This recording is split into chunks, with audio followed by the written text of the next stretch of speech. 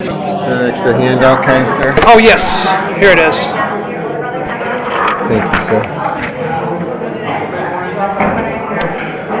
All right. Well, I think we'll go ahead and begin. Two announcements. One is Tony is willing to pay you if you stole his clipboard. No, he said it was in a pew and it might have got moved or something. So if you see a clipboard around, Tony had it and it's gone now. So that's one. Number two, we're meeting in the media center at 3 o'clock. So we'll start there. If it gets too big, we'll move to the basement. I think I've said we're starting in the basement last time. So if you show up, we'll show you. But no, we'll start in the media center, and then if it gets too big, we'll move down here. Okay? All right, well, let's begin with prayer. In the name of the Father, the Son, and the Holy Spirit, amen. Dear Heavenly Father, please guide us with your light and your Spirit as we read your word so that we would receive all that you would give us in your Son, Jesus Christ. Amen. All right, well, as you see, I just printed out the whole chapter. Don't tell New King James. I'm sure this is against copyright, but the reason I did it was... Okay, all right. He is to highlight for you the things of faith. So this whole chapter, it's amazing. I mean, again, I don't know how long he was preaching this sermon. I haven't actually read through and timed it. But if this was a sermon, I'm guessing what, 30 minutes? I don't know, 50. So imagine listening for this whole sermon. As you're sitting there, wasn't the book of Romans a single sermon? I mean, it was a letter. It was a letter, right? Well, let's just say that our attention spans aren't as big, but this is him expounding on faith, and each of the boldened sections are a description of faith, what it does or what it is. So I just thought it was, sort of a neat thing, and I wanted to highlight for you, and this is sort of how I want to go through it and address these things as we go. So last week we finished with Hebrews 10, speaking of what it is that we're doing in the church. So just a little review of both what we're to be doing, but also in the end what we hold on to. And that's why he goes into this whole, what is faith? So if you have your Bible, you can look at this. If not, I'll read it to you. So this is in chapter 10. We've come all the way from the beginning, Jesus speaking, telling us who he is, the work he's done, and now he tells us, okay, this is the Second Testament. The first one had to be fulfilled by Jesus. He fulfilled it, and now the Second Testament is that he is giving it to us as a gift. It's mercy. But now we see, starting at verse 19, therefore, brethren, I'm in chapter 10, having boldness to enter the holiest by the blood of Jesus, by a new and living way which he consecrated for us through the veil that is his flesh, and having a high priest over the house of God, let us draw near with a true heart. And then I'm going to skip to 23. Let us hold fast the confession of our hope. And then 24, let us consider one another, not forsaking assembling. So this is having all these things. We draw near to God. We draw near, we hold fast, and we gather together.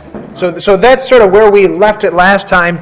And then we also dealt with how we can be separated from it. Sin separates us from drawing near, from holding fast, and from the assembly. But in the end of that, so I'm at verse 32 now. But recall the former days, in which after you were illuminated, you endured a great struggle with sufferings. One thing we must keep in mind as Christians is we are not to be stuck on this earth and this life now. We put our minds on the eternal things, not things that are shaken. The form and the shape of this world are passing away. And so, when we read things like this, when you were illuminated, you endured great struggle with sufferings. Why is it that when we become illuminated, as in the light of Christ is now in us, why is it then that we have great struggle with sufferings? Why is it that after we have the light of Christ, all of a sudden we start suffering?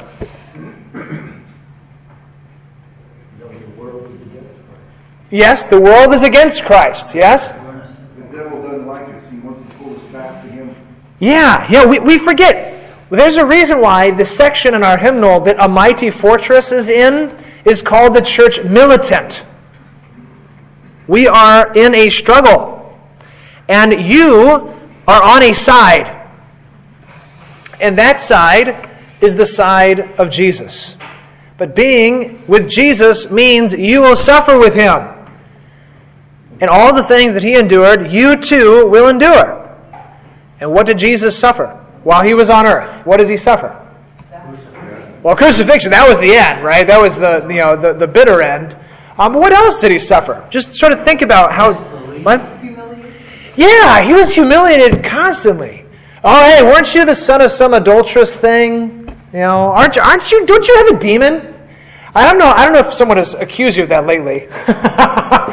But let's just say that it's not really kind to ask someone the question, hey, by the way, aren't you possessed by the devil? Just wondering. This would be an awful insult, right? And this is what if anything, we've sort of encountered this in the world when sort of the world devours itself. But in politics today, muckraking, right? I mean, that's what we do. We just throw dirt. But if you are in the kingdom of Christ, then you better be ready, because everything in this world wants to overcome you. Because it's the devil and the world, because they have a singular purpose. What is the singular purpose of the devil and the world? Take you away from Christ. Oh, well, yes, but I don't know. The devil maybe, and even the world would want that. But why do they want that? Yeah. What do they want to do with their power and control? Become like God. Yeah. And if you want to be like God, what do you have to do to God? Kill him, right? And that's what they did. That's what they did to Jesus. So this then is the setting in which we're having to hold fast. Because again, it's not like when you're having a nice walk on a nice summer's day and someone asks you to hold their keys or something, I'll hold on to that, That's a little different than when you have to hold on for dear life to a rope as you're drowning, right? That's a different story. And that then is part of the story that we are in. That is our reality. We need an anchor. We need to hold on and hold fast because we're going to struggle and suffer, but that will not overcome us. And this is the great glory of it, is that what happens at the end? We win. We always win. But it doesn't always look that way, because the way to that victory is through what? Through death ultimately, right? And before death, suffering. Yeah, Tony. When we studied Wingring a week ago Saturday, one of the biggest points that was brought out just stuck with me, and it said, no matter what our age, the most important aspect of our life is yet to come. That is That's right. our death and what comes beyond that. That's right, yeah.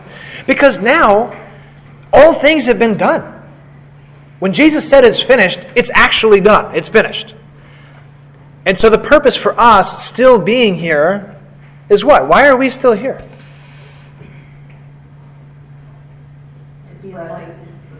Yeah, to be the salt and the light in the world. You are the light, right? So we endure that struggle, knowing that others too are getting into the boat. Right? And we are part of that mission then, is that God would have us love our neighbor. That's what's left. To love our neighbor. Because everything's done for us. Everything's won for us. We have salvation. There's nothing left to do in the sense of ourselves. So what do? We serve our neighbor. We love God and we love our neighbor. All right, so that's sort of the context here. Again, we're enduring a struggle, right? And that's where faith comes in. Faith is the substance of things we can't see. All right, so that was verse 32. Let's go to verse 35. Oh, no, I'm sorry, verse 34. For you had compassion on me in my chains, this is Paul, and joyfully accepted the plundering of your goods, knowing that you have a better and an enduring possession for yourselves in heaven. So now, again, we endure all the sufferings, knowing that we have something better in heaven. And that all the things in this world are not to be compared with it. So we endure the plundering of our goods. Verse 35, therefore do not cast away your confidence, which has great reward. 36, for you have need of endurance, so that after you have done the will of God, you may receive the promise. For yet a little while, and he who is coming will come and not tarry. Now the just shall live by faith, but if anyone draws back, my soul has no pleasure in him. But we are not of those who draw back to perdition, but of those who believe to the saving of our soul. So our faith has an object in mind, and we wish to arrive there. So now, with that in mind, let's go to chapter 11. The sheet in front of you is chapter 11. It's the whole chapter there. But again, I've put in bold the things that are speaking about faith. Now, faith is the substance of things hoped for, the evidence of things not seen. All right, so that's what it is. That's what faith is. What does it mean to be a substance of things hoped for? And if you have another translation, you can use it. I don't know what your translation may say. What does that mean, to be a substance? Mine has assurance. You're like a part of. The assurance of things hoped for. Yeah, okay. Mine has confidence. Confidence, okay. So what does it mean to have a substance and confidence? What is that? Why are those two together? You're sure of it. Yeah, right. When you have something, if someone asks me, are you holding a Bible? I say, yeah, I have the substance. It's right here, right? So the word is to stand under, to be a foundation, to have a substance. But it can also be to stand firm. Right? Because, of course, what's the nature of a foundation is to stand firm. And so that's why you have the word confidence or the word assurance.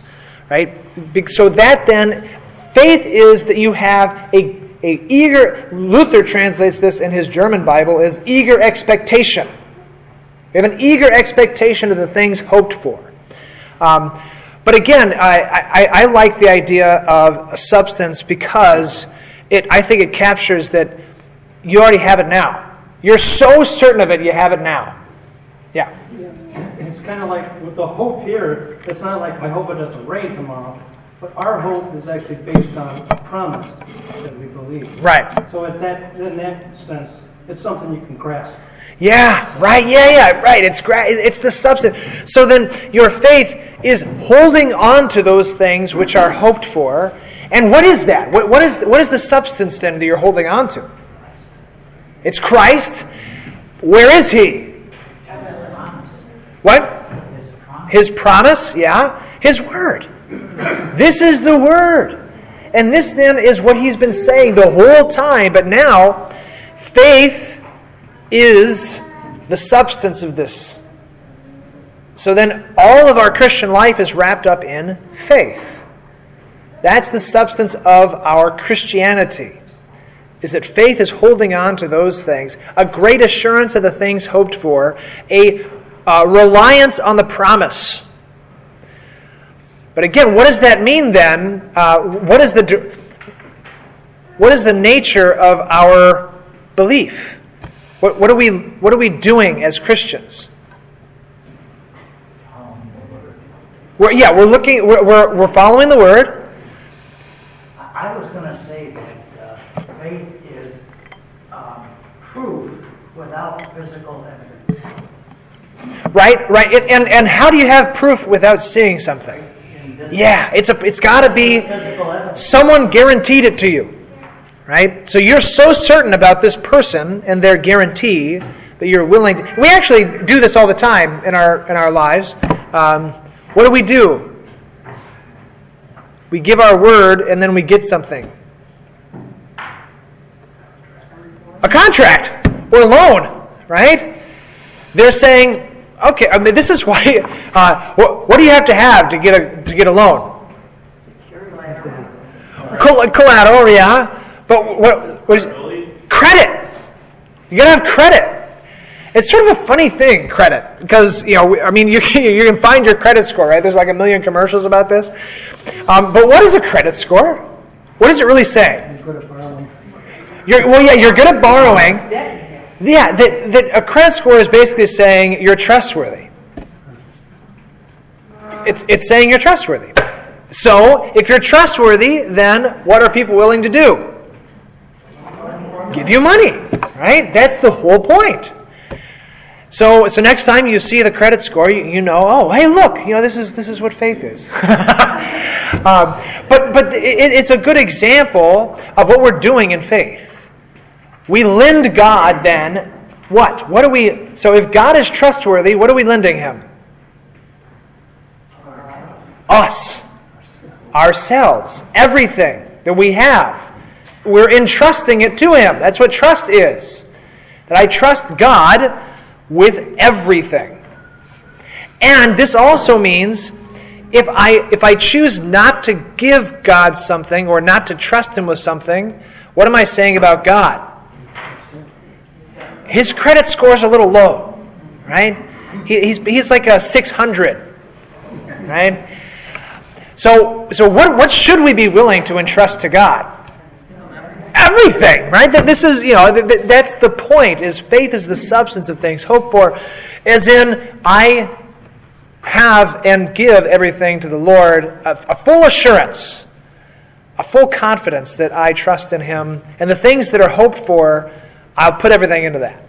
Yeah, Gary. I think the reason that the word substance has been used, especially in the King James and others, is that we have faith, we have Christ. We know that. If we have faith and have Christ. But people who we meet and when we talk and when we witness to don't see Christ. And so we tell them, you shall know, like the said statement, you shall know them by their fruits. And why is there fruit? Because it is built to do that. That's the substance of it. Yeah. Now you can look at a tree and you may not know what it does, but when you look at the fruit, you can tell. Most trees have some kind of fruit berries and things and flowers that come up. So I think that this is preaching to the Hebrews to tell them that what we have, the substance, the very being of what we have, is the faith that we have in Christ. And that's important for the Hebrews because they had it in their word that they carried with them in the Torah, but they didn't believe it. That's right. They wanted to show me a miracle. That's why there was the problem with show me a miracle. They wanted to see a physical thing. And they're saying the physical thing that comes unto you is essentially, defined by the Holy Spirit that gives you this faith. Right.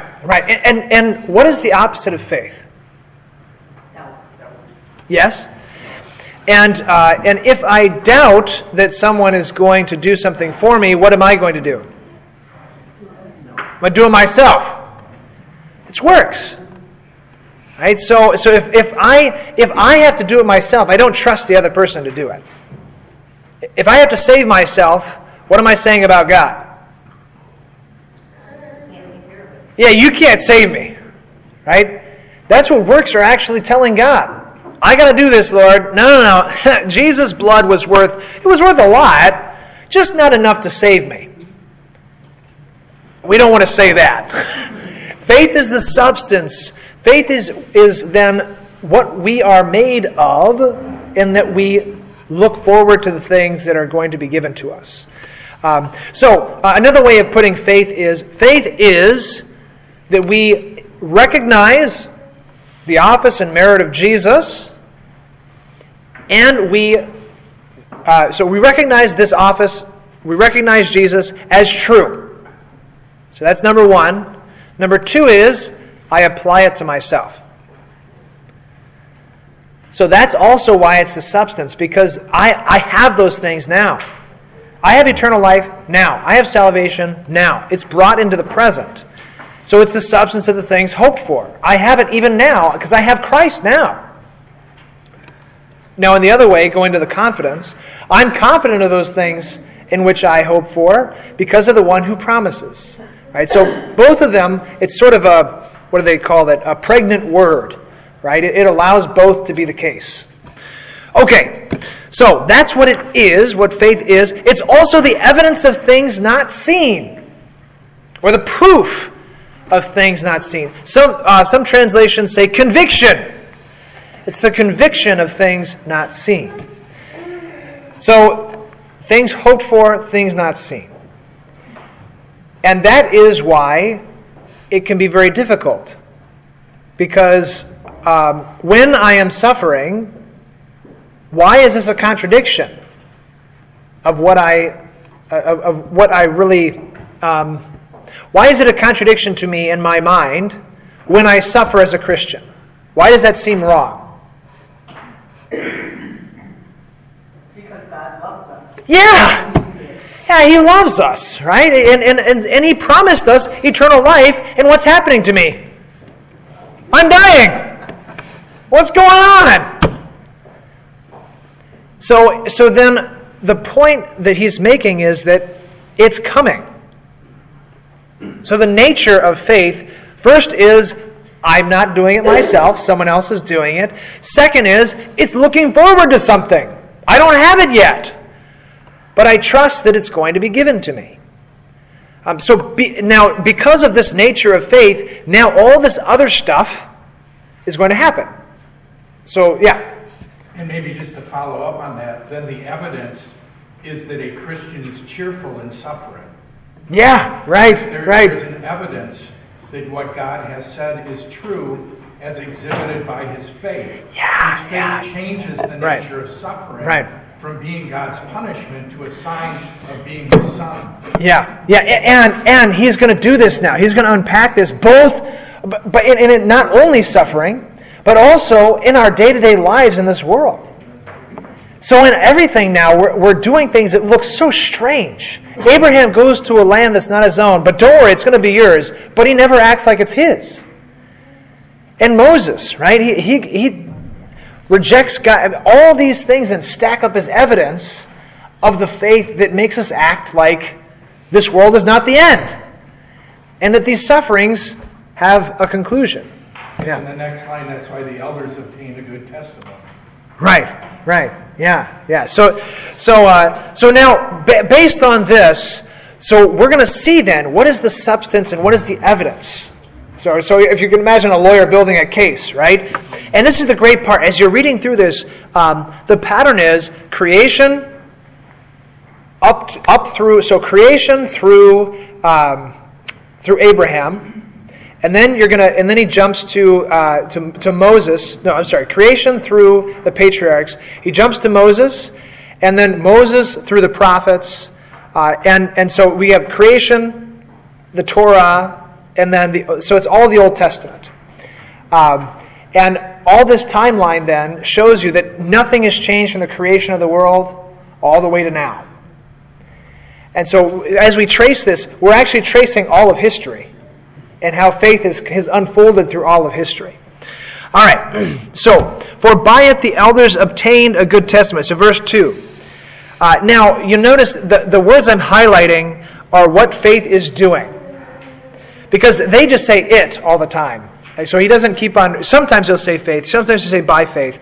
But I like to see the actual thing being done.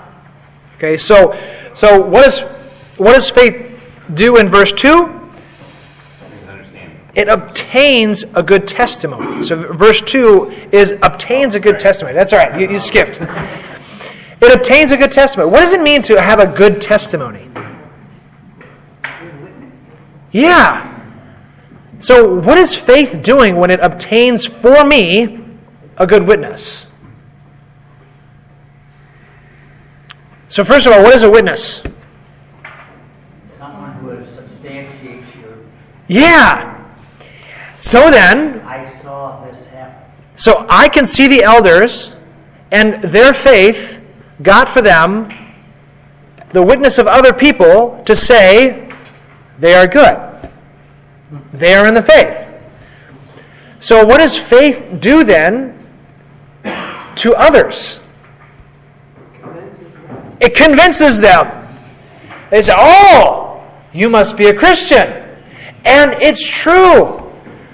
People know it. Jesus said this. They will know they're Christians by their love. Right? To be salt and light, again, if salt is in something, you know it. Especially if it's too much. Right? So this then is what the nature of a Christian is you're going to be known, but what makes you known?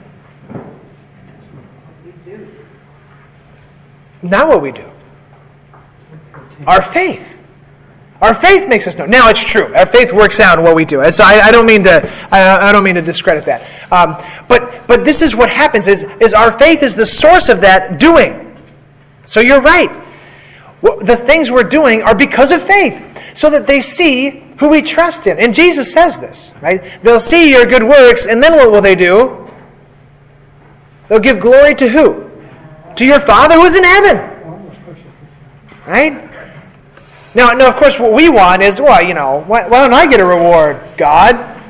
Can I get some credit here? No credit for you. But notice then, other people will see this. And even now, people are beginning to see this more and more because it's becoming less common. So in America, we had a wonderful, it truly was wonderful that in America for so long, so many people went to church. That's why we could claim ourselves as a Christian nation, because so many people would go to church on a Sunday. And this is bearing witness to what people actually believed in. Now, it's true, there are other things that we can't judge everyone's personal faith just because they showed up to church on Sunday. However, that is a fruit of faith. And so we may most certainly say, well, that person clearly believes something's going on there. Right? So this is what's happening around us as people are seeing our faith. And it's obtaining for us a good testimony. Now, a good testimony also is in a court. So who is in the court? Who's the judge? Who is the judge, though? God is. That's our good testimony. We obtains a good testimony not just among men, but before God. And of course, that's the most important one. Right? So that's what faith does in verse 2. In verse 3, what is faith doing?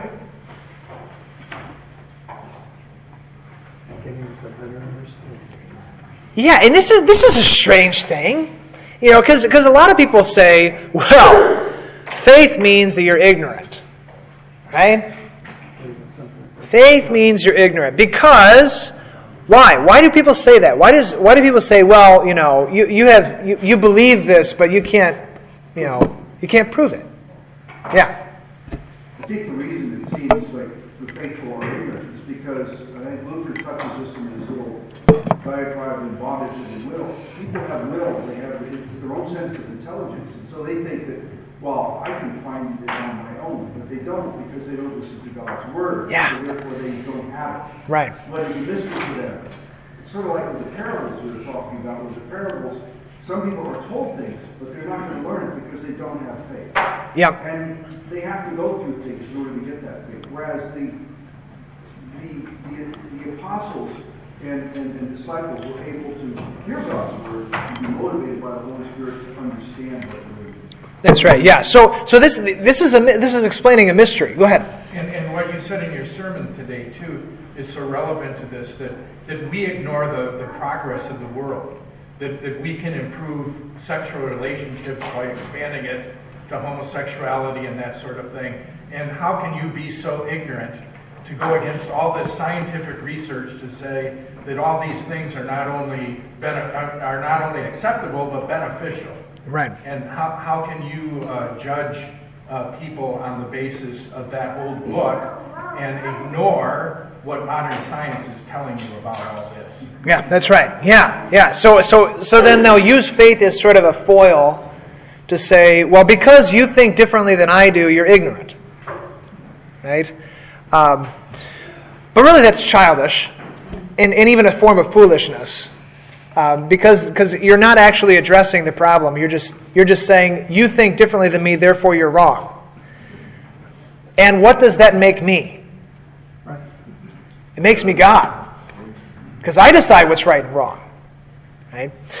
All right, so let's dig into verse 3 here. By faith we understand that the worlds were framed by the word of God, so that the things which are seen were not made of things which are visible.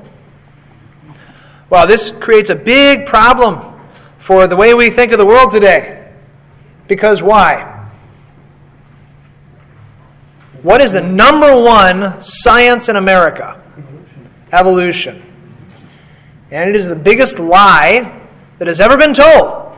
And it is on every plaque in our nation that explains anything when it comes to canyons or dinosaurs or whatever. And it's a constant eroding, because what is the logic of evolution? Based on this verse, what does it do wrong? How does it turn this on its head? It eliminates creation? Yes. But what is it doing with the things that are visible? Yeah, it says only things that are visible can make things. And what does that mean about things that are invisible? They don't exist. They don't exist, period. So nothing that is invisible exists. Only things that are visible exist. And therefore, this is materialism. It means that nothing outside of the physical things matter. So anything that you have, whether that be morals or faith or whatever it might be, values, are meaningless. They are meaningless. And you are meaningless. Because what could give you meaning? I mean, this is really the supposition of the world. If those who take this tack, those who say evolution is true, cannot escape the idea that means that there is no values in the world. Everything is just an illusion. And words have no value then. Words have no value. They have no meaning. If certain people were here, including myself, Gnosticism. True Right. equals false, and false equals true, life equals death, and death equals life. Right. You have to get above those things because they're all meaningless. Right. They're just artificial constructs. Yeah, and this means that what then rules the world? Well, no, if he's invisible, man rules the world, but who rules among men? The strongest. The strongest rule. And they even say this.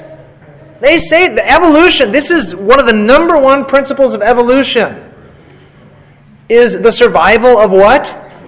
So the fact that you know that is disgusting. And yet it's so in us. It's a phrase that everyone knows. If I say the word Darwin, everyone knows what that means. And that is how deep it has been put into our consciousness.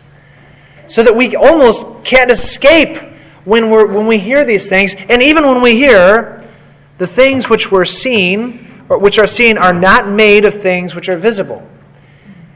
Should almost makes us cringe in our consciousness because we're like, well, what about evolution?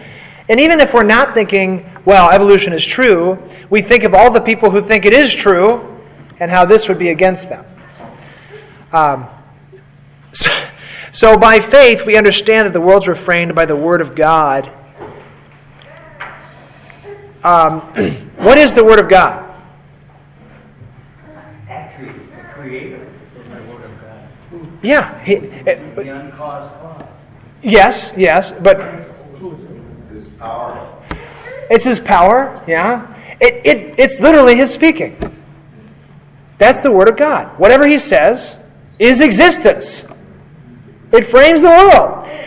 And of course we know who is the Word of God. You already said it. Is Christ. Christ is the frame of the world. Colossians actually spells this out in chapter 1. He is the end and the beginning. Through Him all things exist. He is the substance of all things. And nothing can exist without Him. So He is the fabric of creation. And there's no getting away from it. Yeah. Yeah, I think what Pastor was saying in conjunction with what you're saying with regards to those who don't have faith and believe, is that there is a thing in Gnosticism, that which comes from intranos, from us. Their God is within them, literally. That's where they get this higher state. But for us, there is a transcendent God. He's above all things, and therefore we get an extranos. Not by us, but from God Himself, through His Word, which is really, when I mentioned trying to, or it's called the bondage of the will, that's what Luther was trying to say. It was Erasmus and whoever. God gives us these things. We don't pull it out of ourselves. Right. Yeah, and these are things we can't know because we can't see them. Because why can't we know how creation happened? We weren't there. Right. We weren't there, right? I mean, just like if we were not there for something else, someone would have to give us a testimony of what happened. So God must then be the filler of that gap of our knowledge, and it must be revealed. So two other things about this. One is the understanding of our faith has an object. What is it that we understand? What is it that we understand by faith? Creation. We understand creation.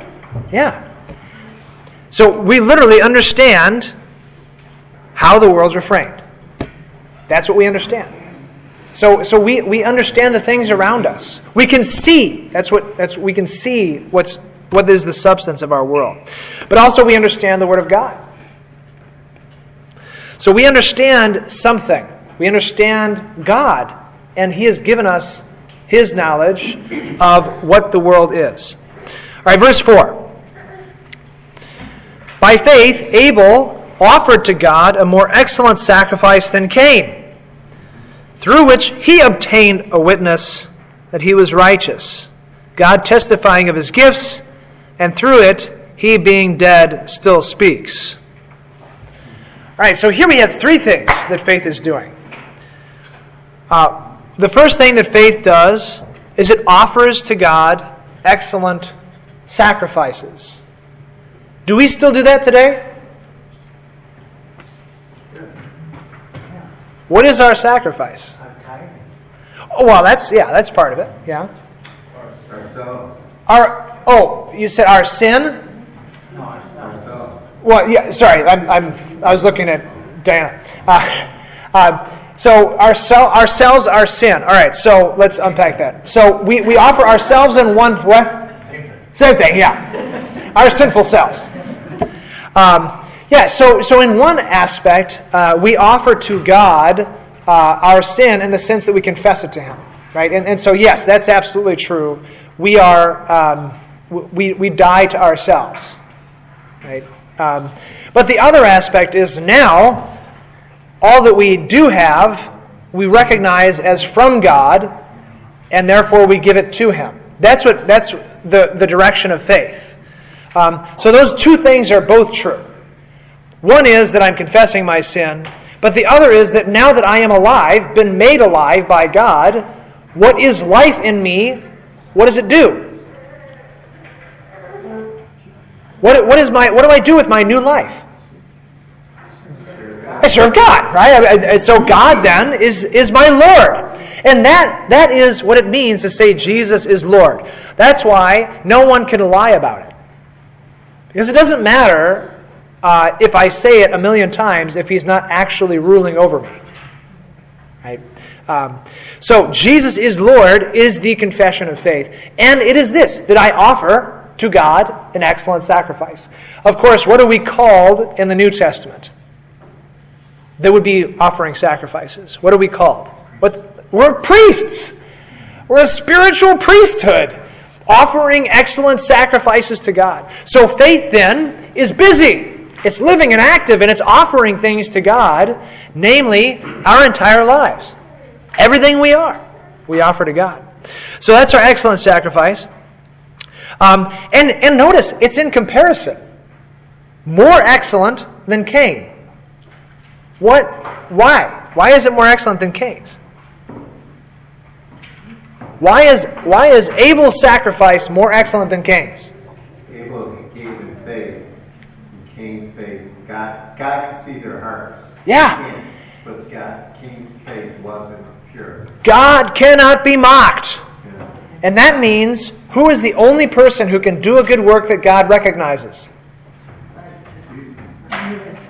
Jesus and the one who has faith. The one in Jesus, right?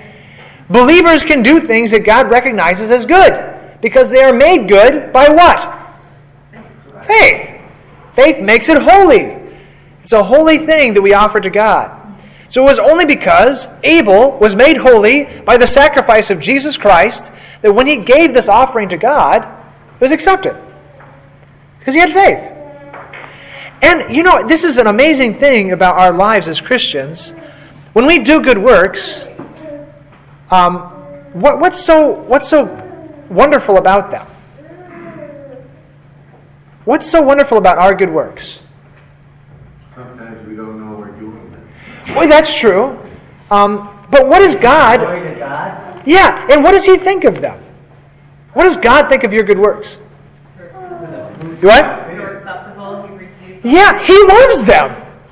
So think of that. I mean, think of every child, and all of you being children. What is one of your number one goals in life? To please your parents. Right? But now you get to know that everything you do now is what? Pleasing to God. It pleases your Father in heaven. Of course, I'm not talking about sin, but it's pleasing to the Father in heaven. What is faith? Faith is believing in the promise and accepting God's promise. The first promise, the most important one that he gives us in Genesis 3, is that but by the seed of the woman, one would come and would remove our sins from us. And that says everything that's come after that. You see my point? Yeah. And the physical thing is, the works that we do come from that belief. We can now, instead of being turned into ourselves, we can now turn ourselves out to others. And by using the Word of God, we can literally wash the world with God's forgiveness. Whether they'll accept it or not is another thing. You can have too much laxity and the salt won't get through it because that you're going to do is change. That's right. Yeah. But that's where we're at. But to me, it just all comes from Genesis 3. Right. Yep. And that's the promise that Abel had. Right. That's the one that he was relying on. Yeah. Can you back up just a little bit? Yeah. What made Abel's gift to God better than Cain's? You know the answer. What makes your works good? You said it was because he believed in the sacrifice of Jesus. Yes. How did you do that? So the question was, how did Abel believe in the sacrifice of Jesus? He believed in the promise. Yeah. So again, the faith in the Old Testament is that Jesus is coming to do that work. And our faith in the New Testament is that it's done. And again, the way I don't mean to get ahead, but in that passage, it seems like we've been talking about the sacrifice that he offered to God on the burnt altar, but his life is also a sacrifice. Right. Right? Yeah. Right. Yeah. And that's one thing we don't think about in the Old Testament. And you're right. So going through which he obtained witness that he was righteous. So his whole life then is formed by his sacrifice. Because why is he offering something to begin with? Why is Abel putting a lamb on that altar and sacrificing it? Why is he doing that? Atone for sin? Yeah, that I think is a remembrance that he needs an atonement. Right? Because somehow Adam passed this on. So, and I think This points very clearly to the fact that where did Adam and Eve get clothed with animal skins? At the sacrifice of the first animal, which was done by who? God. And He clothed them, and now Cain and Abel are doing exactly what they've seen. They need a clothing, and they're relying on the promise of God. So as a matter of fact, this is a reliance on God's mercy and grace. That He covers them still in their shame, and He further clothes them with a sacrifice. And that sacrifice will be the one who comes and defeats Satan. Right? So all of that then is pointing forward. So their faith is that the Son, the seed will come, God will send Him, and He will be the Savior of the world. He will be a sacrifice for sins, and that this sacrifice is remembering that God and His promise is true. That's faith. Knowing that God promised to take away my sins, and He will do it through one who has come as a seed of a woman. And that was enough. That was their faith. Now, of course, they have it more and more revealed through time, right? Remember, those shadows pointed to the reality. And so they were looking forward to Jesus coming. So it is his faith that makes him whole. And that's why, in hindsight, we can say his faith was in Christ who was crucified. Right? That's the only faith that saves. Cain's sacrifice was just the wheat or whatever he sacrificed, and he thought he was doing something. Yeah. He did it without faith. Yeah, so then clearly, he was thinking, well, maybe I'm making myself righteous. Whatever you insert into that equation, the point is, it's not faith. It's not trusting that God has taken away my sins. It's not trusting that I have sins that God must take away. And so that then is the opposite of faith. That I'm giving God something and you should be pleased with it. And you even notice how Cain reacts to it. When God tells him, sin is crouching at your door, you must overcome it. What was the way that he could overcome sin? Yeah, repent, believe. He had his opportunity, and what did he do? He chose the way of the world. Because I want to be the decider of who is righteous. And so if I am the decider, then I must eliminate any testimony that's different. God cannot decide. Okay, so he obtained a witness that he was righteous.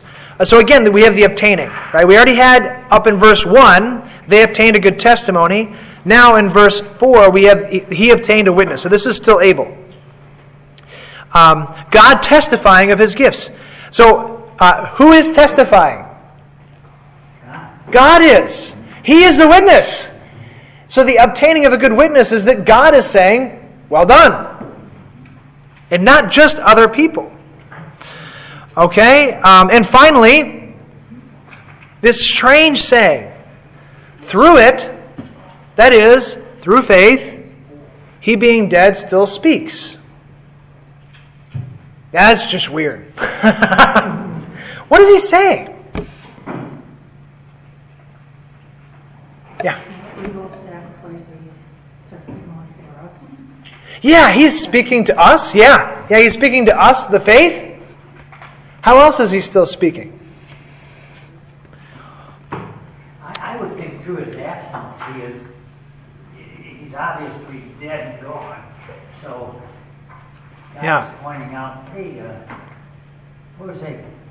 Yeah, he is speaking to all those who would come after him. And this is sort of the trajectory of all the Old Testament, is that that's what the fathers spoke. It's what they lived. They were witnesses, yeah. And so they then speak by their faith to us. He's still speaking even though he's dead. And of course there's something else related to this, is what? Well, didn't God say to Cain that your brother's blood cried out for me? Yeah. Oh, yeah, that's true too, right? So if I have faith, what am I saying to those who don't believe? If I believe in God, what is that a testimony to those who don't believe? That they have no faith and they will be condemned. And this is so that is exactly so. It's a both and, right? Faith also shows who is condemned, and that's why Paul can say to those who are believing, we are an aroma from life to life, and to those who do not believe, we are an aroma to death. It's a sign of their condemnation. Yeah. Those hymns always come to mind too. Abel's blood for vengeance cries out to the skies, but the blood of Jesus for our pardon cries. So, the hymnist is pointing this event of the death of quote-unquote innocent Abel with the death of innocent Jesus. Right. And that's a great tie. Right, and the two testaments are also present there. Right? So you have in the Old Testament, or rather in the first covenant, if we did not have a different blood than the blood of the blood of Abel, then we would have nothing but vengeance. Because that's what the First Testament says. You should die. And that's actually exactly what happened to Cain, is he said, I can't go forward, they're going to kill me, and God gives him a sign on his head, and that would be another lesson altogether, so we won't go there. All right, so verse 5.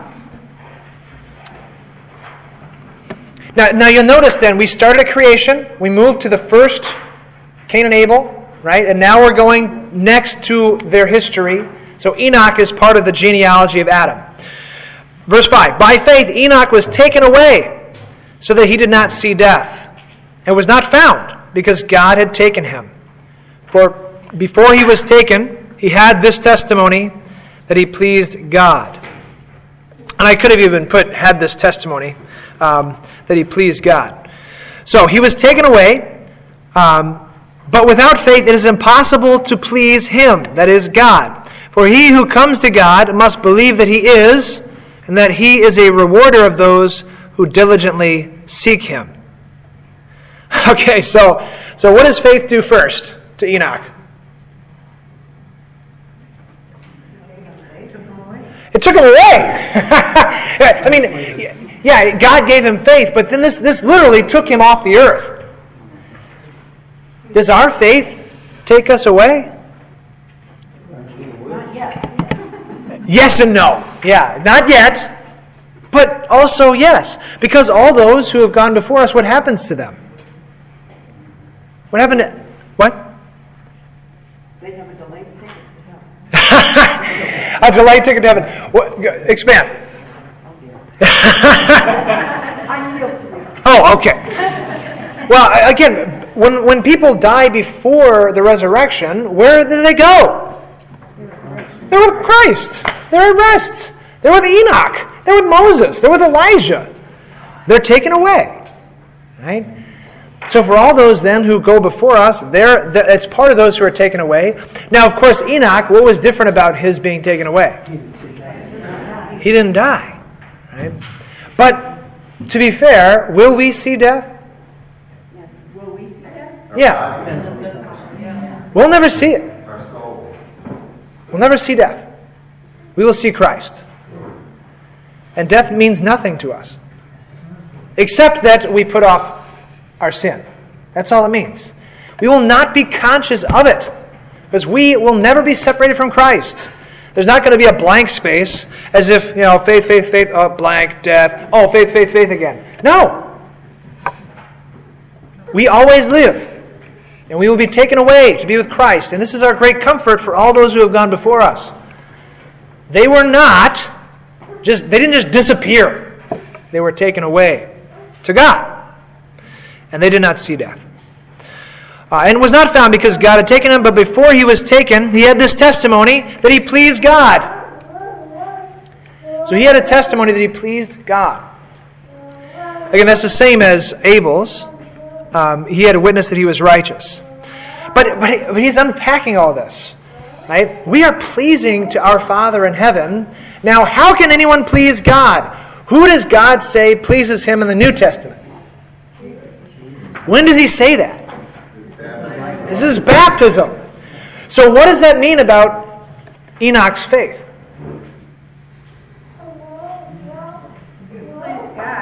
What? Please God. Yeah. If Jesus is the only one that can please God, then what did Enoch have? Jesus. He had him. He pleased God, and that's what he's saying. He was clothed with Christ. Faith only has one object that it can cling to, and that is Christ. And so he pleases God. But here is the thing. In verse 6, but without faith, what? It's impossible. No one can please God apart from faith. And what does this mean then for all those, maybe you've heard this before, maybe you've thought this before. Yeah, but that person's a good person. What is our measure of being a good person? Yeah, usually it's what people do. Yeah, if we're being honest with ourselves, that's what we're saying.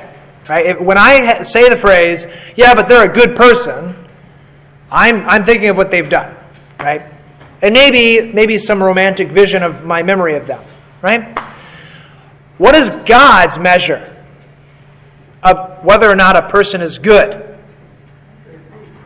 Faith alone. And that means this very strange thing, that no matter what a person does, whether it is that they saved a little grandma crossing the street, what is it in the eyes of God? It's not common faith. It is something that fills their ego, so therefore it's a sin. It's displeasing. It's displeasing. That's a strange thing to think of. That all the righteousness of the world, all the things they can do, in the end, what are they to God? If it's without faith, it does not please Him. Meaning it is what to Him? Filthy rags, yeah. It is displeasing. And that then sets the righteousness of a Christian apart. And what is the only distinction then? Faith. And Jesus, of course. But again, the distinction is faith. So that the things I do please God because of faith. And the things that person does displease God because they don't believe. And that is the only distinction. But Pastor, yes. The things you do because of faith. Right. It's sort of like a vicious circle, because the things you do because of faith. You do it because you know God gave you that ability to do it, and you're doing it to glorify Him. Right.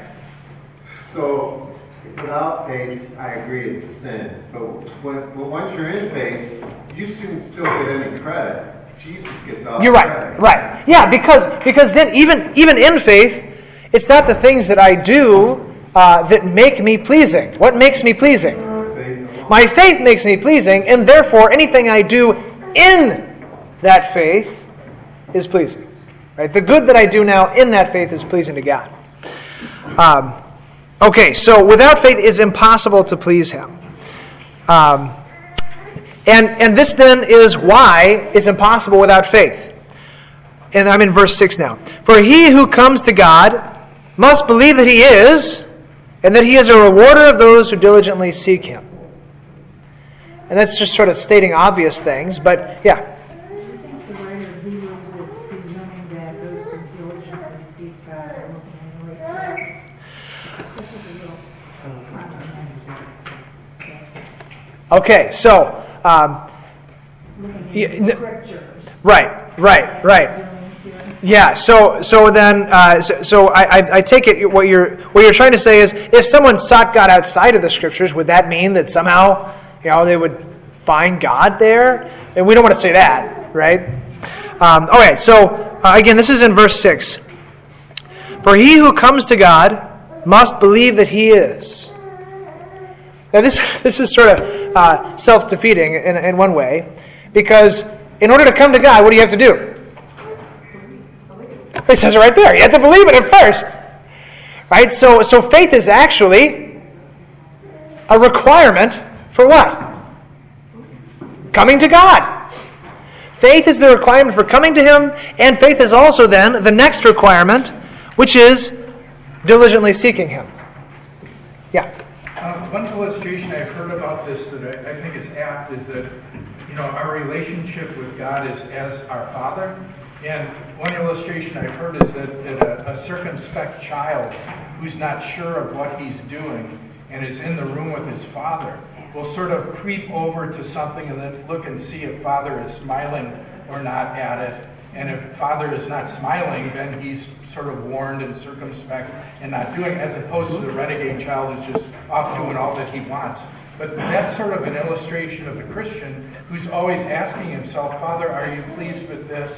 I want to act to be pleasing with you. Right. And so they seek the Father's will and his approval in his word. Right. And don't willy-nilly go on where their flesh wants to take them. Yeah. And I think, Elaine, there's some things that we make a jump sometimes in the Scriptures, and we jump outside of them. So in the context, when it says that in order to come to him, we believe that he is, this isn't saying, I believe that there is a God. Because that would be a jumping outside of the context. I have to believe that he is, who is he? Father, Son, Holy Spirit, this singular God. I have to believe that one.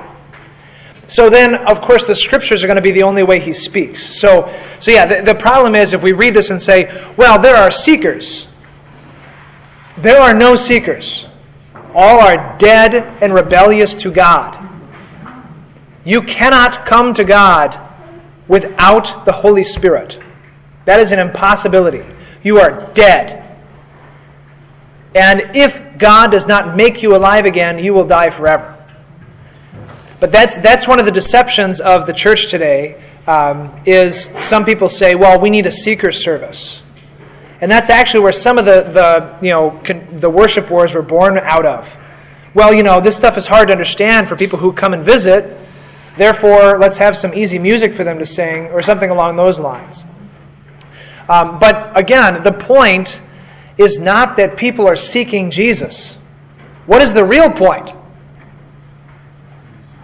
He's seeking them. And he will do so how? Through his word. The word rightly proclaimed, the pure gospel given. And then he will make out of dead people, what? Alive people. So going back to verse 6 then, and we'll conclude with that. For he who comes to God must believe that he is. So faith is required to come to God. And remember, this is in the context of Enoch. Right? So he literally flew to God. Right? He must believe that he is, and that he is a rewarder of those who diligently seek him. So the nature of faith is to do what? Diligently seek God. And of course, he already said that, right? But he is giving Enoch as an example. He diligently sought God so much so that this earth was nothing to him, and he took him into heaven. That then is what we are looking for. A city that's not here. And this is the trajectory of the rest of these, is that they're not looking at things on earth. There's nothing for us here. We are strangers and foreigners, and it's not our kingdom. We're going to heaven. That's the goal. All right, let's pray. In the name of the Father, the Son, and the Holy Spirit, amen. Dear Heavenly Father, fill us with faith that we might seek you. Give us your Holy Spirit always. In Jesus' name, amen.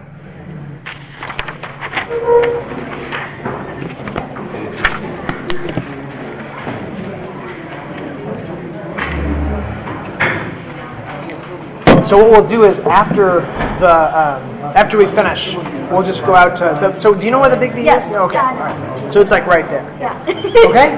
Yeah. All right. I've done a lot of research on the LGBT community and witchcraft. So if you ever want to have like a really lengthy discussion Yeah, about that sounds good. Well, we can talk about whatever you want, right? Okay. Yep. That sounds good. What, baby? Have you been eating?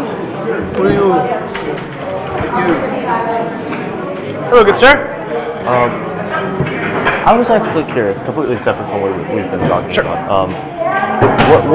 What stance do you take on, like, some people will say that they're like extra sensitive Okay. Like extra sensitive to emotions, maybe feel like they can not so much predict the future, but feel like maybe something bad is going to happen to a certain person, or maybe like they realize that another person is hurting. I mean, there's a sense in which, being soul and body, there are perceptions that maybe some have, but we have to be cautious and trusting because we don't have any certainty in them. So I mean, like that's like with people saying trust your gut or whatever. Like right. Yeah. So I wouldn't say, clearly we believe in things that are invisible. Yeah. In angels, right? I mean, that's literally a whole realm that we just have no, I mean, and Scripture says there's principalities and powers, and there's an entire order that we do not yet really perceive. So, sorry, hold on. That door is open. She's going to head for it. Oh. I'll be right back. What is it? Just like a fest? Ice skating, that kind of stuff? Yeah. Oh, that sounds good. Right, look, they didn't have an actually live there.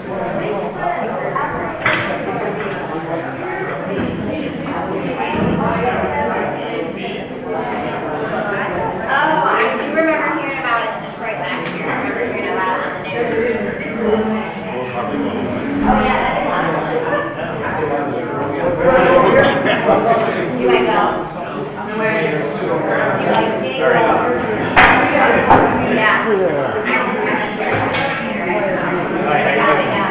Yeah. Because I think last year they had the ice skate at Campus Marshall Park. I didn't see his food there. Smells like cookies. Where do they have a broom out? I'm cleaning up after Oh, I don't know. I think the custodian can just grab it.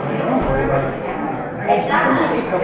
Right. Well, and plus, like, I know she don't know. you have to have a decent amount of money to pay for that ice.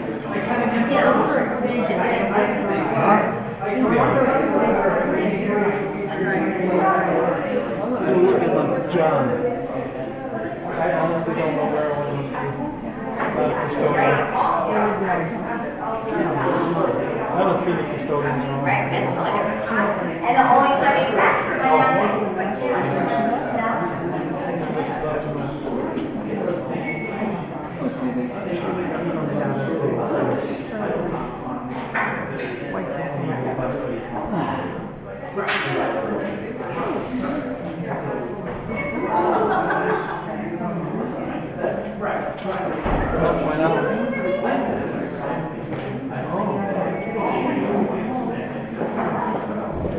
No, not to my knowledge. Yeah, I would go that direction. Because his perception is spiritual. Your power to see angels. You can see angels. You too.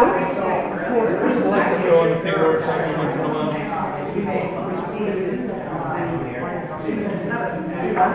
Yeah, Andy's in the choir. Right, that's great. Yeah. I usually do 10 minutes or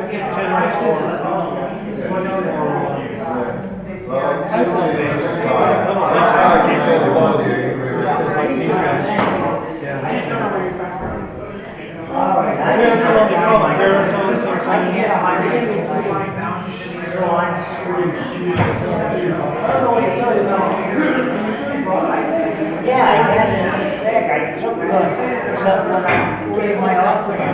I took it off the subject. Just check. Roll the line. Check the not check. Check off the top.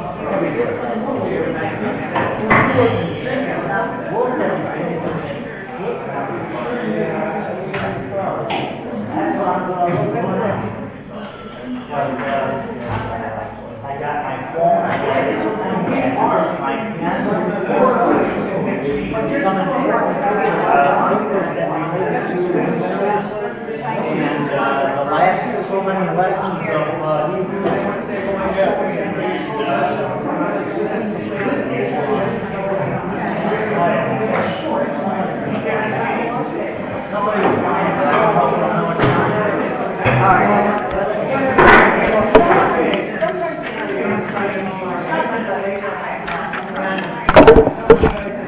I wish, I hope so. Okay, anyhow, hey, don't forget, April 30th, mark it on your calendar, 10:30 in the morning, we're gonna have a nice time. Let's put it that way. I run the show, I guarantee it's gonna be a nice time. All right, see you, Frank.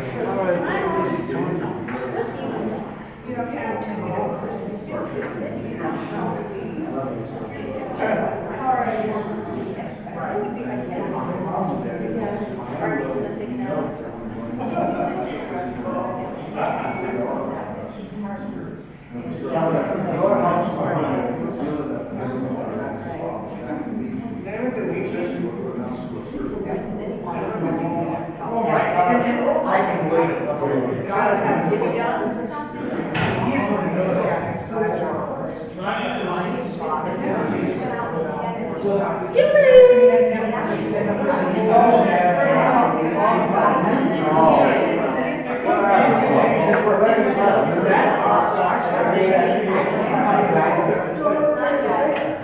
Yeah, that's how we know. Are you going to be something?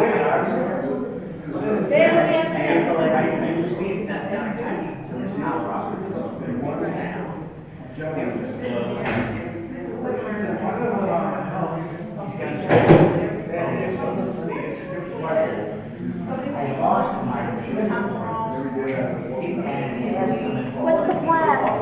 What are we doing?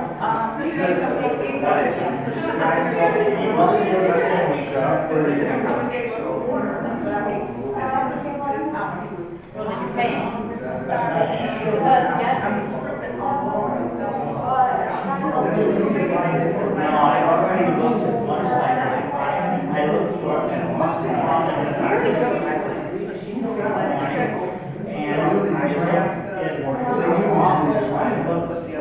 bathroom and it was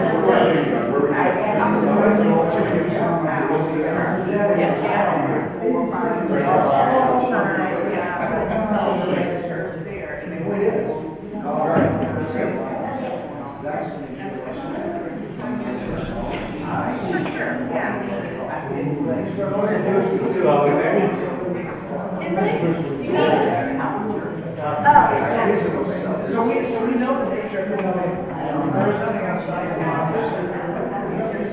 That's part of it. If you're aiming at trying to understand, well, what you are the chemist, use clipboard.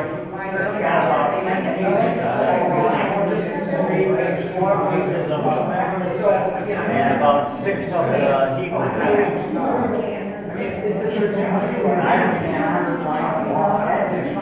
sense things outside of that? I mean, what are they trying to sense? What's the goal?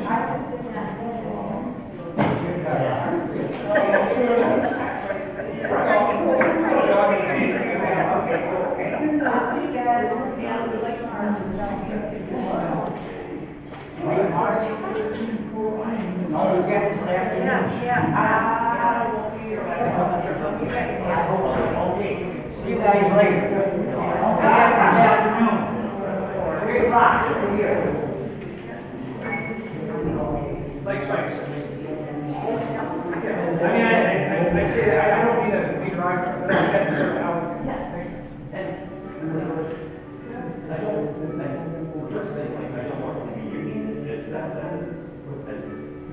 Something that you'll be cautious of, but at the same time, like, understand that, again, everybody is different. Some people, like, But how can you go into the dance? How does it get to the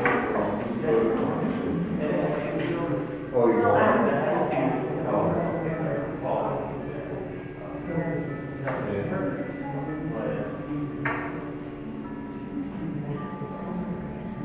Yeah, but so the reason I asked is God has not given us all the future. And so if we try to know the future, then we guess what's exactly.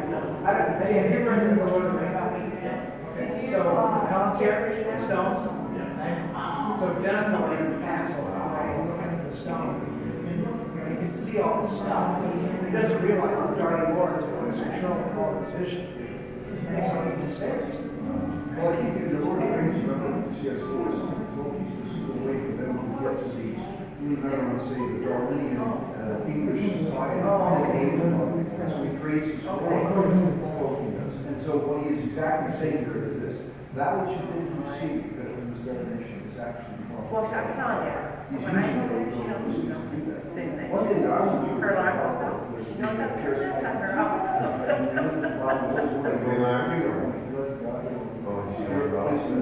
And the gifts. Yeah. The pastor that was there with us was into the gifts. And what we find, what I found out, that's why he's talking to theology and astrology one time. What I didn't realize, I can't do that. The only thing that makes you better is putting more Christ. You need to be there. Talks about putting on, good Christ on the light out. I know. This is the top of the line. The sinner is Christ. And you gotta watch though. What I hear though, just saying what you say, you say, well, you can't really that's what the Gnostic puts at you. You can't really find it. That's what he gets it. That's why the Gnostic when in fact you take all those truths you have nothing, which is what Satan wants us to do. Right. But the truth is not what we see in ourselves, but what is given to us to transcend the word of God. Well, and that again, is you can see a lot of things through looking at what's the goal is. And if the goal is not true, and the goal is okay, or maybe it's a truth outside of what we can actually do. The sermons that are sort of passed. Right. To say, It's not like that. no people say it's true. You got a person who's talking about bearing and spirituality. What's the sinner? Is that Christ? If it's man, it's from the devil. If it's Christ, it's from God. There's nobody that gets the scripture say or all that is Christ.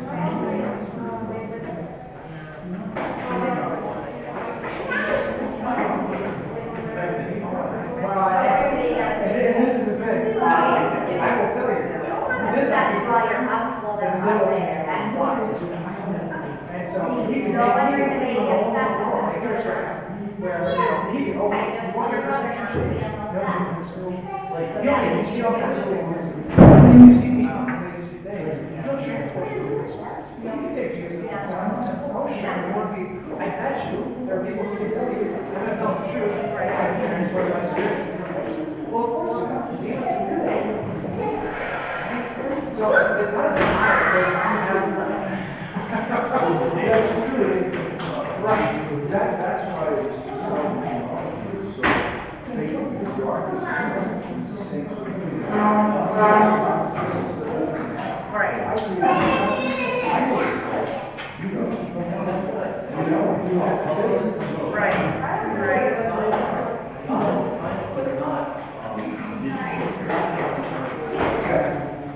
But see, the problem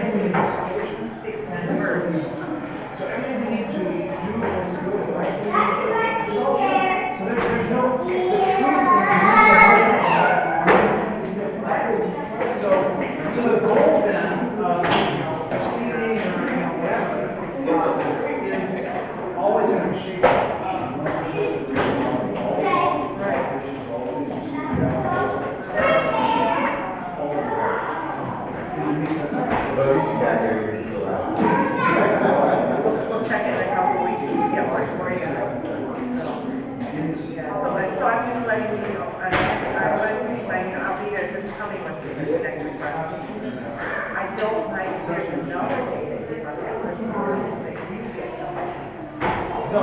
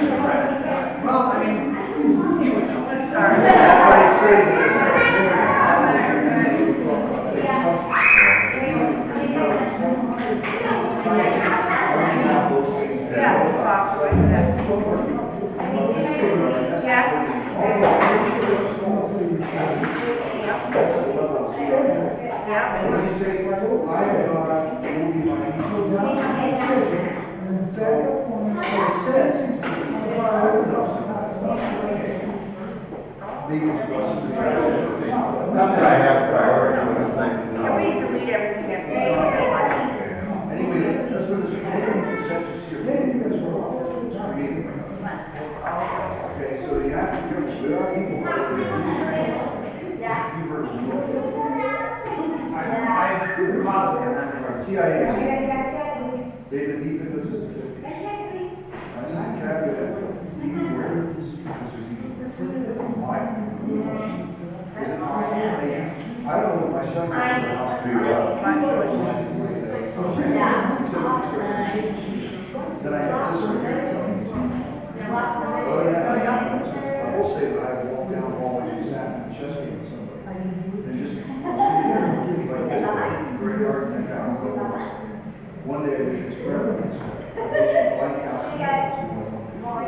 I looked at it and I just kind of singing songs. All the world until I finally started really thinking about this, and I figured out the ways of being. He's busy. I said, it just, but there's weird things that happen. People were, when I was having trouble, people were saying that, things beyond Christmas. People had these beautiful thoughts in their mind, that I could sense.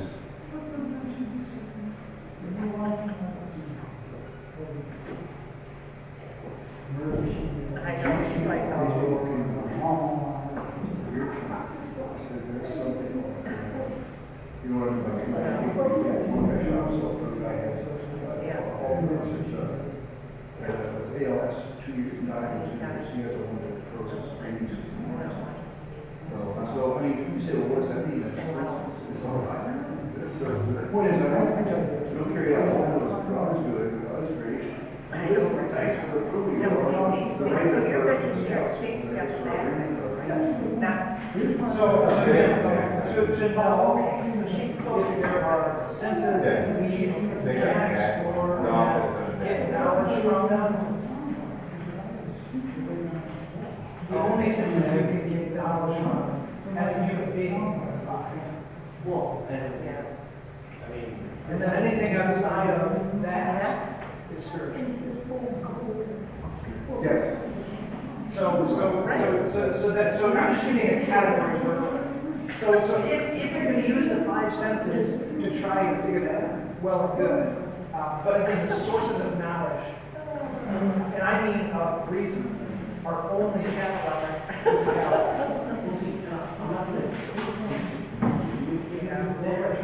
It's just like that argument is that like already you see that the there are only five senses.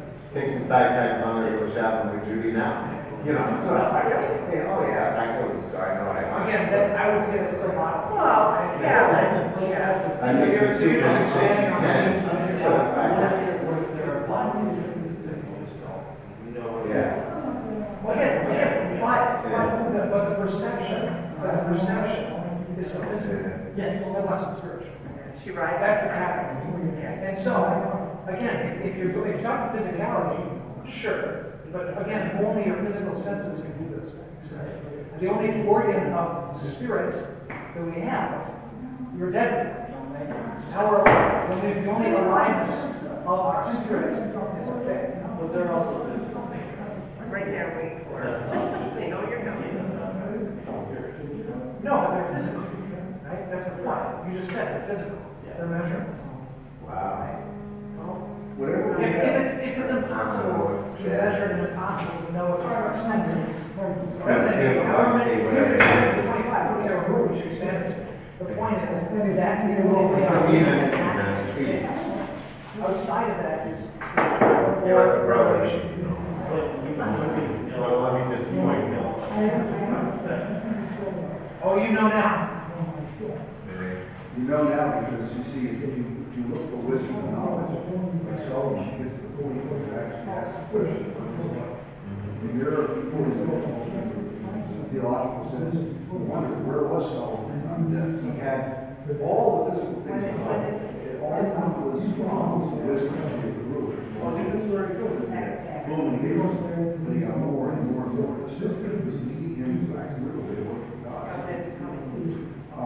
Well, that's true or not. I've seen that, heard that. Maybe but I think what both you're saying is, because you said five senses, and he said, well, what you're saying, the point isn't not how many numbers. You said whatever it is. But the point is, when you start to Thursday, I know I approach the areas of these other dimensions. No, I mean it for your. You don't fall on Thursday Now night? we know the risk because of our sin. Oh, okay, so you can rotate off. The reason it's best for us to stay away from that as an aspiration. Okay. And it's because we want to keep our eyes, our mind, our heart, our spirit on God. And we do that through the Word. That's why we need to get it. That's why we have communion, we use Spirit, that's why we baptize our children.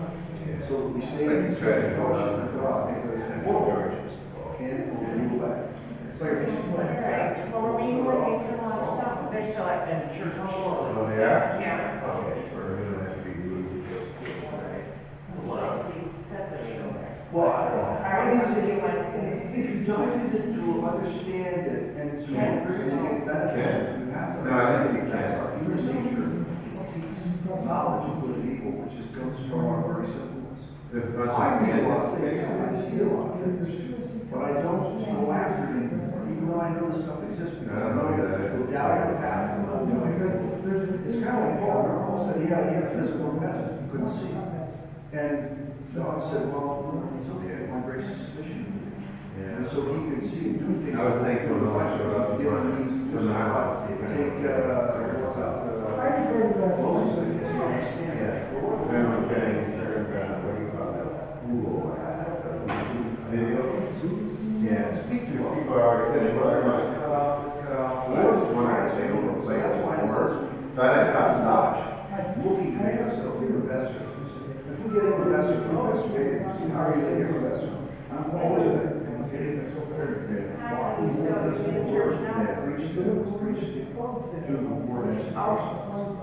and that's a key thing, because that's part of scientific.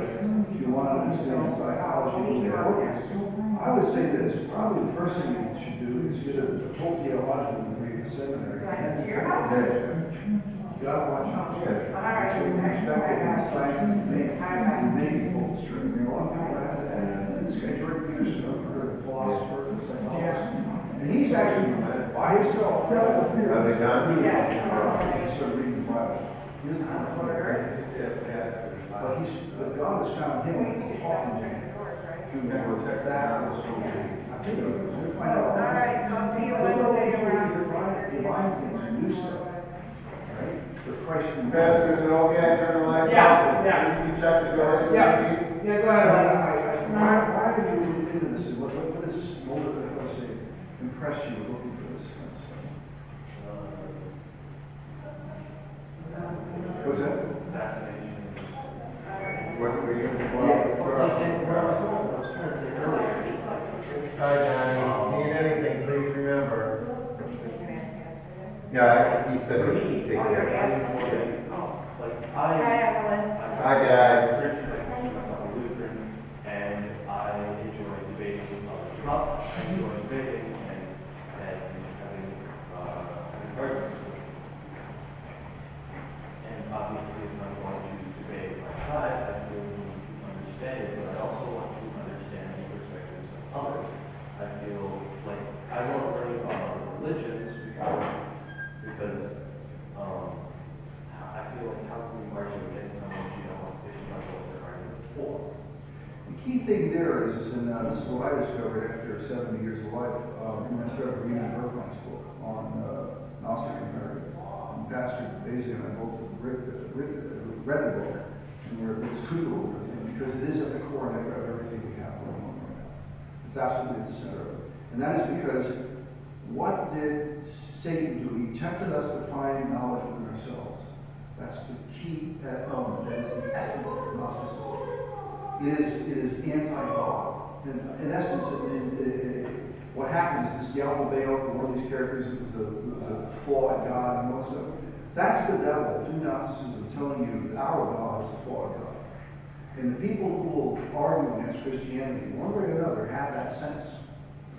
Okay, and so our goal, our job with them, knowing that maybe we could read their minds, is to say, well, whatever God you have, the God I have is the one who's revealed himself to us through the Bible, through ancient books, through the prophets, what does it say, Bible, through the prophets and the apostles and all that other thing.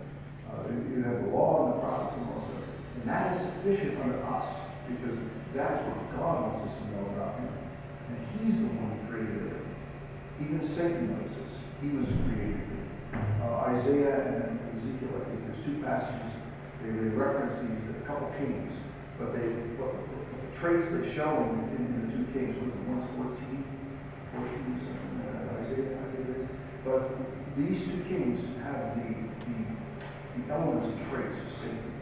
And one of them, it's not more popular verse, but one of them says, for instance, Satan, beautiful voice, tinkles, it really, he was all in control of music. Well, who's in control of music? Satan is. That's why we have to watch people in our churches, for instance. So he's got all kinds of things to convince us. So you say, well, maybe I can learn more about him. If you learn more about Satan, you go into the side being a worshiper of Satan. And basically, you no longer have the God that has given us the Son of Christ. It's got to watch yourselves. Now, what I sense from you, and this is sensitive, I don't know why I have this, maybe it's experience, maybe it's from reading or whatever. You're a person who looks at people, you listen, and you look at people, and you communicate with your hands. It develops within you a very deep sense of trying to understand and connect with people and things. You're multitasking. You're using two sides of your brain, not only your eyes, but your ears. And you're putting your hands as well as your voice when you need to. For instance, somebody goes like this to you, and I can't do that, but you know what I'm saying? You can turn around and tell Pastor if you didn't agree what the other person was saying. That's it raises a whole bunch of feelings with you. It gives you a little bit more breath to go on and say. And all I would say, I've been down that street, you gotta watch it. Because it doesn't lead you to a good place. You know, what's the name?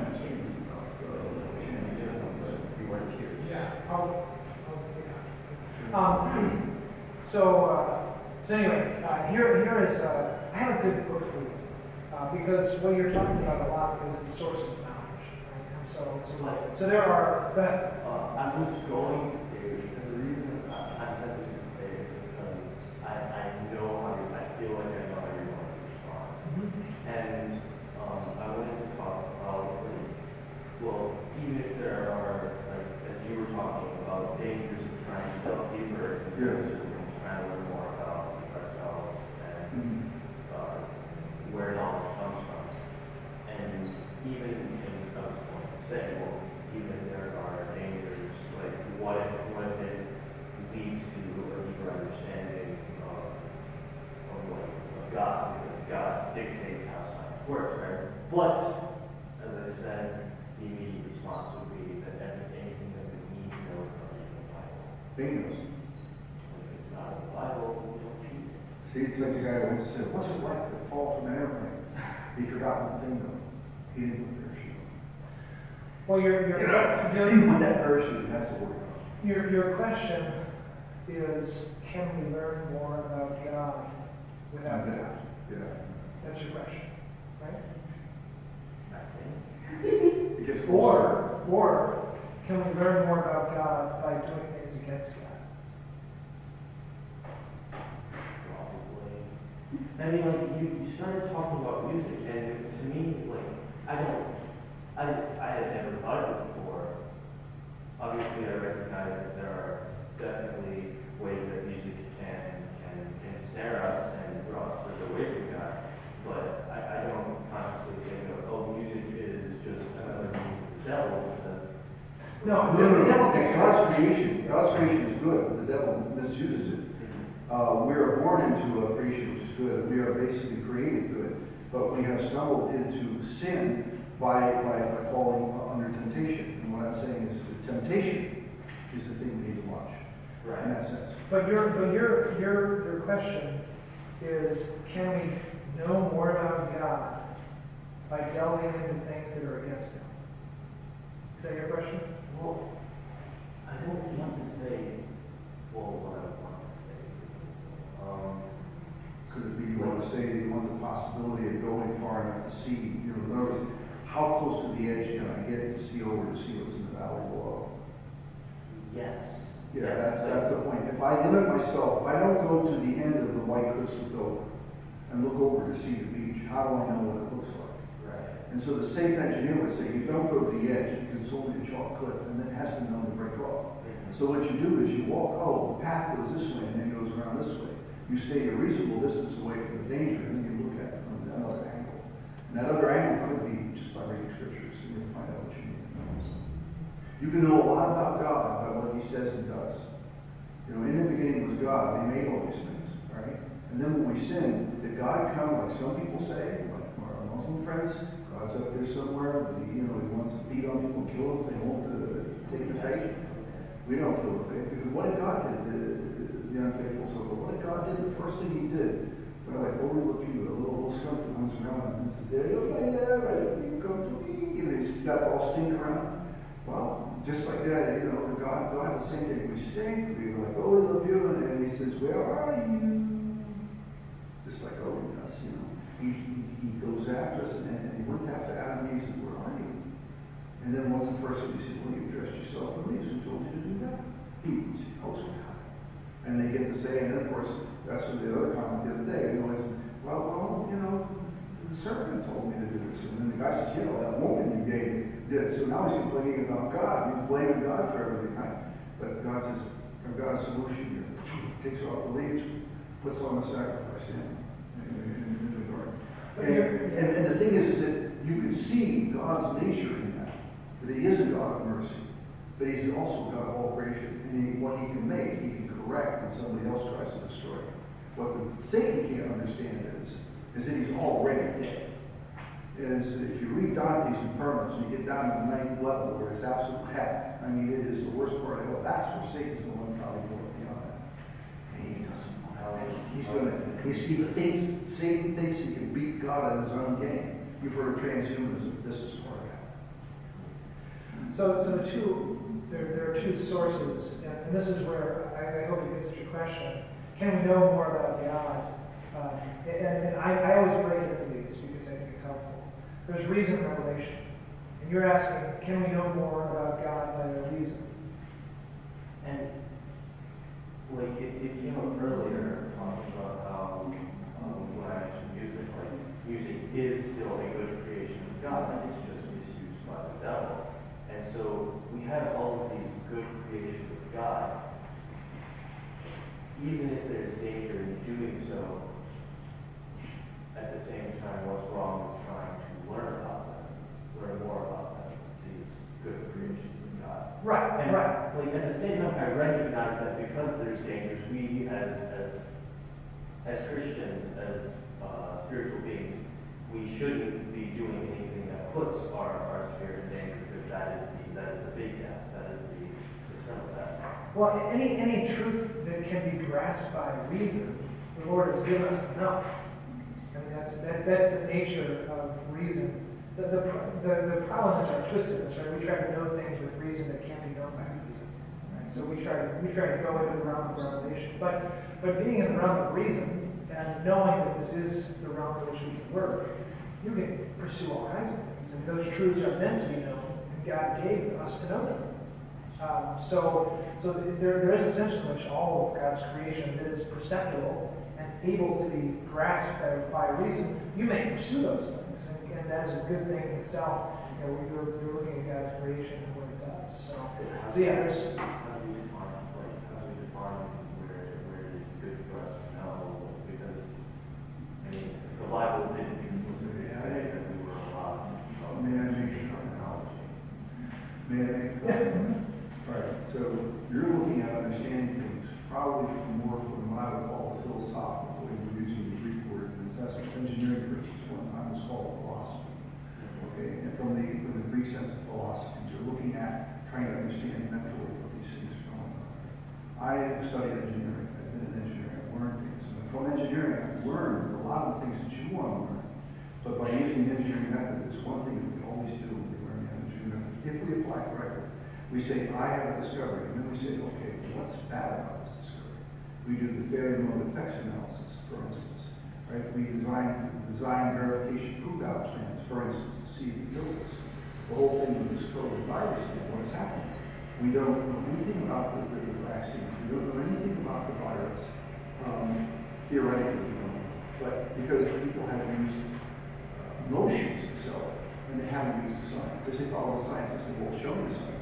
And as an engineer, I say, you haven't shown me the science. And when I go and find the science, in this case, I find that there are definite problems. Another story. The point is, that's the kind of thing that happens if you don't say, well, how can I look over the side? This is how can I look over the side without putting myself in danger?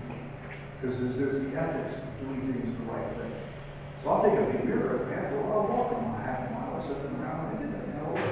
Just walk around a little further and see what it looks like. Because I didn't want to get close to that stupid edge, man, because they keep falling. But the point is that I think you're saying God has given us the ability to do that, and it's blessed if we put Him first. Yeah, well, and again, you ask what are the limits of reason, and they are physicality. And we cannot reach beyond our perceptions. It's not possible unless it's revealed. I mean, that's literally the barrier of revelation and reason is when I don't have anything to base it on. I'm opening up an entirely new box, Pandora's box, kind of thing. But when you say physicality, like, how exactly do you define it? Because you were talking about dimensions and people that were trying to look into other dimensions. Well, on this world that we live in, we have different planes, right? We're four-dimensional beings, but there are, like, time, for instance. As a Star Trek aficionado, I know I used to have problems with Pastor Basil, Pastor Watson, in the past. I have no problem accepting the fact that there are multiple planes of existence. God has created a universe, which I don't understand. Yeah. It's just like I have no problem understanding the concept of potential for warp speed. You know, some scientists say the faster you go ahead, your distance, the more you weigh. Okay, it was true. But by using multiple dimensions, okay, in the sense, I can take a magnetic field, put my spacecraft, and then remove the magnetic field. In my magnetic field or my dimension, I'm not moving. Right. But through the other dimensions, by creating work, right? Because Einstein says you can work it. Okay, I can work on it. You always see a bulb. It's not a bulb. It's a bulb. So I send mine through there. There's no mass in that as I understand it. If there is no mass, in other words, your mass isn't moving, it's still, but the whole system is moving through it. I can understand that concept. Of course, I know that maybe somebody's going to make it. Let's say Elon Musk said he thinks he can do it. Oh, okay.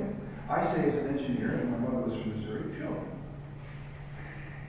You know, so the point is that you have to be careful. What the pastor is saying is absolutely true. We have to understand, like, you know, now I see through a glass darkly. That's the sin on our physical nature, right, and our spiritual nature. You can't see it through. Then we shall see eye to eye. What he means is that upon our sanctification, when we pass from this body into our eternity, if we have, how do we say it, if we run the race, stay the course in our faith, we will see our face. If we don't, we're going to live with the devil in a place made for him, which is meant for us, but where we will live because we follow him. So that's the danger. This is what I think the pastors. Yeah, there are other sources of knowledge too, and so, but yeah, let me put it this way: I don't want you to think that there are guardrails that don't exist where they are. They don't teach, which I think is what you're saying. But yeah, so we should have a very good conversation, and I can show you some of the things that I've discovered that men way smarter than me discovered. But they're about realms of knowledge, and then what it means. Why is there this distinction between these two? Is it as you're going through debate, what is the first thing you must know?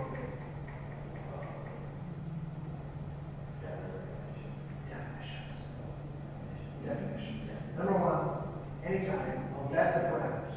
Number one, always.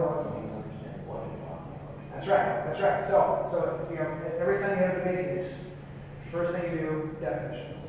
So you have the resolution, and then you define, right? And so that is what I'm talking about. So in that realm, there are definitions by which you can make the rest of the arguments. But if you don't agree about these things, the rest of these. So